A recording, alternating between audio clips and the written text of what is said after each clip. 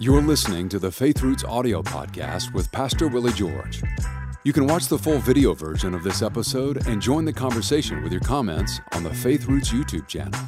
Simply search Faith Roots on YouTube and be sure to subscribe so you don't miss an episode. Now, here's Pastor Willie George with today's message.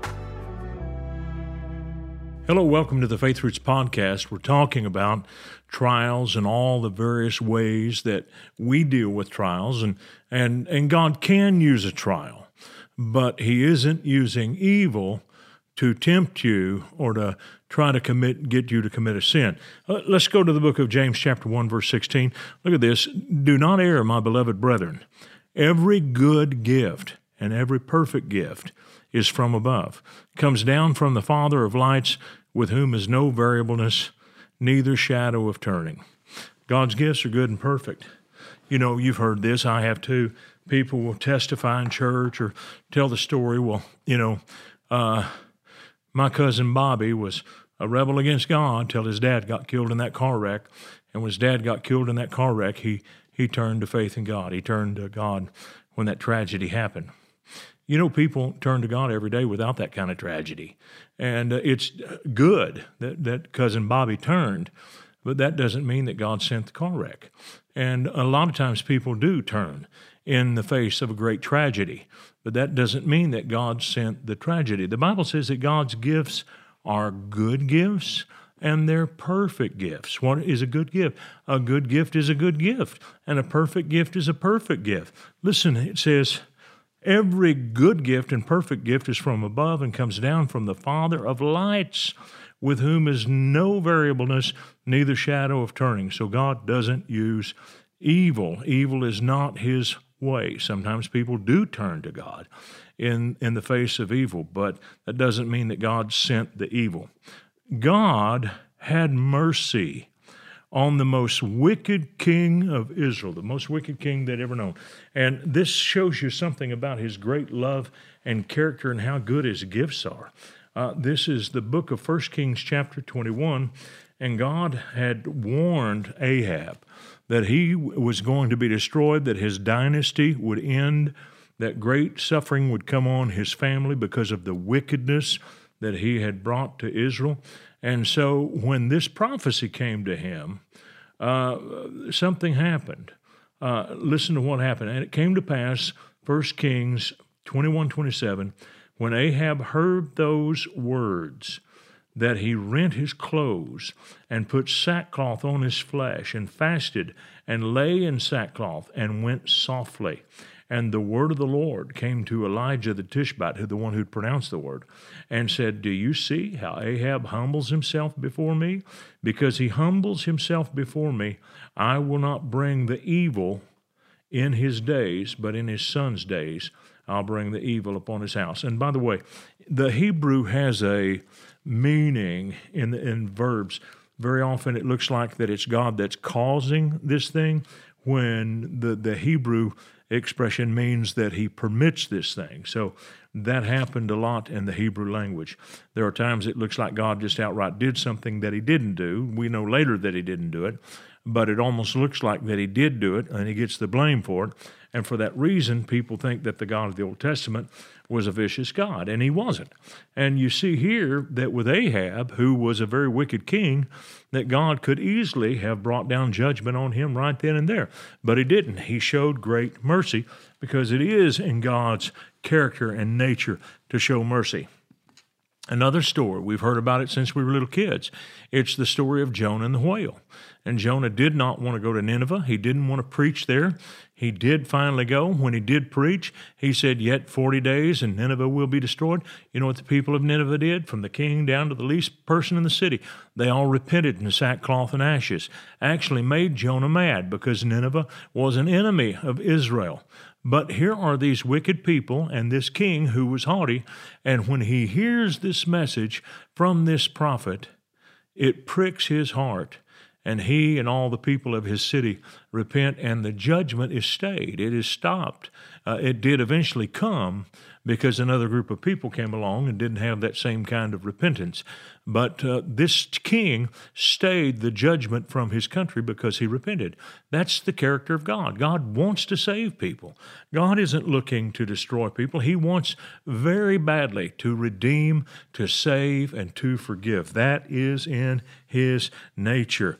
So we see that he did it with Nineveh. He did it with Ahab. I got to tell you a story, and I'll tell you why God does this. Because God sees the future, and he sees what people can be. I went back to my home church not long ago, and this happened over 2 different trips, but I'm going to tell the story together. I'm going to consolidate it. 2 different trips. I was there, and my home church bought one of the big denominational churches in town, and it had become their building. It was amazing. And so I was sitting in the church office before preaching, and one of the elders of the church who'd been there the whole time told me the story of how they came by this building. And he told me that this building had been purchased by a very generous offering that had come through a man in the community. Now, when he told me who it was, I was absolutely shocked. I got in a fight with this guy when I was a senior in high school. And I wouldn't have given you a plug nickel for this guy's future as one who would operate in the kingdom of God. But this guy gave his heart to Christ and had a big impact in that city. And he was a rancher. He had oil and gas royalties. And when he began to prosper, he brought his tithe down to that church, gave it to that church. And here's a guy that I would have given up on, said no hope for, and God used him. And single-handedly, he had a big impact on this church and helped them get this building. Now, I went down another time to preach, and there was a youth center on the town square. It was the hardware store when I lived in that town, and it now belongs to the church. And I found out how it came into the possession of the church. And they told me that this particular young man had given his heart to Christ, had begun to walk with God, and when I heard who it was, I thought he's no different than the other guy. This guy was somewhat of a troublemaker. I would have considered him a little bit of a thug, and I would have given up on him. I would have said, no hope. This guy's just not good. He's just kind of rotten. But he gave his heart to Christ. He prospered and started going to this church and felt led to help them, bought this building and donated it to the church. Amazing story, isn't it? And so God did some great things there through people that I probably would have given up on. God is always good to his children. Now, that doesn't mean that God gives you every whim, every passing lustful desire that comes across your mind. You know, there are differences in the levels of desire, and you need to know that. There are some things that we desire that are not necessarily good for us, but there are some things that are truly desires of the heart. Listen to what Psalm 37:4 says. Delight yourself also in the Lord, and he shall give you the desires of your heart. Now, I believe that Scripture has a double meaning. I believe that God places heartfelt desires in us when we delight in him, that the desire itself is something that comes from God. But I also believe that as we desire that thing, that God brings that thing into reality in our lives. So some desires originate with God. Some desires are just us. And by the way, we think that a desire of the heart always has to be something to do with ministry. You know, it could be a desire for a beautiful wife and a good family. It could be a desire for a home. It could be a desire to build a business that you've always wanted to do so you could bless people, have great employees, serve your community. There are all kinds of desires that God gives people that are not necessarily what we would call, quote unquote, spiritual desires. They are spiritual because they do good things. But see, sometimes natural things can do great spiritual good. And so that's what this is talking about. All right. It may come in a different way than you expect.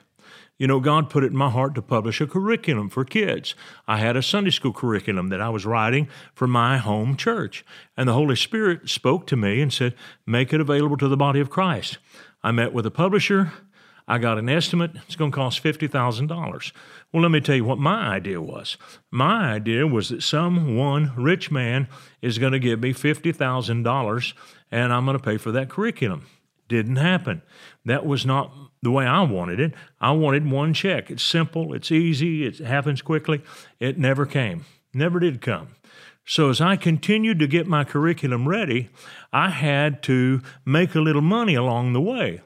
So I took something that I had of value. I had great knowledge of how to train children. I was actually teaching a Bible college course on how to teach kids in a church. And I took my 6 best messages, recorded them on cassette tape, and put them in an album and began to sell them. I sold enough of those to pay for the first installment of the curriculum production. It wasn't published yet, but I got things typeset, I got color separations done. I was able to pay a number of the bills with the sales of those tapes. And then finally, we got to the point where we're ready to print, and I don't have the money. But I saw something. I thought, I have all these customers who bought my tapes who want to know how to teach kids. I'll bet they would want my curriculum too. And so what I did is I timed it so that we could get the curriculum printed, and my publisher arranged for us to pay for the curriculum over a 90-day period. And I timed it so that we advertised, sold the curriculum, and the first orders came when the stuff was coming off the press. So we actually had product when we got people's checks, but I timed it all where it would all coincide. And sure enough, that's what happened. At the end of the whole process, we had the $50,000. It took a little longer than I wanted, but I still got it. I didn't want it like that. I wanted it in one check. You know what God wanted? God wanted me to have a customer base because the curriculum was only a 1-year program, and I had 3 years in my curriculum scheme. I had to put 3 years of it together to cover the whole Bible. And so now I had customers to go right back to for Volume 2 and for Volume 3. And so God gave me a plan that was better than my own idea. That's what God does. That's the goodness of God's perfect gifts. His perfect gifts may not be our idea of perfection when it first comes. It doesn't mean that it's evil. It just means that it comes in a slightly different way. All right, now here's how God corrects. Psalm 94:12, Blessed is the man whom thou chastenest, O Lord. Blessed is the man that you teach out of your law. You see, God's preference is to correct people and to correct His children with His Word. Now, He may permit circumstances to come to push people back in the right direction. When they are chastening circumstances, they bring no permanent harm. There's a difference between chastening and correction and destruction. Destruction does long-term hurt, long-term harm. Very often it's irreparable. And so someone losing a child or whatever, that's destruction. That's not correction. You may bring that on yourself because of decisions that you make, but that doesn't mean it was God's choice.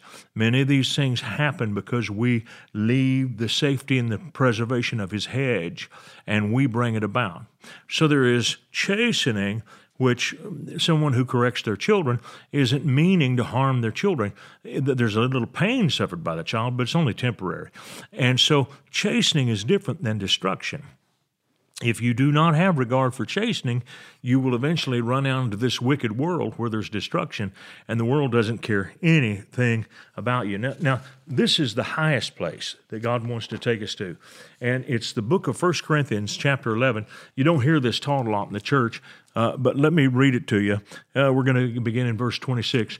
For as often as you eat this bread, drink this cup, you do show or demonstrate the Lord's death till He come. That's 1 Corinthians 11:26. Wherefore whosoever shall eat of this bread and drink of this cup of the Lord unworthily shall be guilty of the body and the blood of the Lord. Now listen to this, verse 28. But let a man examine himself, and so let him eat of that bread and drink of that cup. For he that eateth and drinketh unworthily eats and drinks condemnation to himself, not discerning the Lord's body. For this cause many are weak and sickly among you, and many sleep. Verse 31 says, "For if we would judge ourselves, we should not be judged." Wow. It means that God's preference for us is self-correction. You know, that's the highest level that you can live on. I have 4 adult children. I don't correct them like I did when they were little. I do not talk to them the way that I did when they were little. I might have raised my voice at them when they were young, and I do not today. I'm very careful how I talk to them. If I feel like I need to give them some advice, I try to do it to preserve their dignity. And I talk to them as adults. You know, a lot of parents ruin their relationships with their children because they don't adjust their communication with their children as their children grow older. You talk to them like they did or you did when they were teenagers. That's not going to work.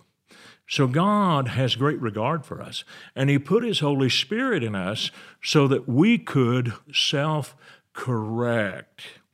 And so when trials come, we ought to examine ourselves. Is there something I might have done to open a door to this? Could I have made this a little easier on myself? But you don't beat yourself over the head, and you don't linger in this self-doubt and self-blame and so forth, because there may be something you can learn from the trial. If something doesn't come to mind, then move on and don't spend any time on it. But examine yourself, examine your motives, and keep yourself in a place where you walk humbly before God. And it's amazing how many trials you may avoid by just doing that. That's all the time I have for today. We'll pick up here again tomorrow. See you then. We hope this message has been a blessing to you. Ratings and reviews help us reach more people, so take a moment to leave a review on your podcast app and consider sharing an episode with a friend or family member that needs to be built up and encouraged in the Lord today. Thank you for listening.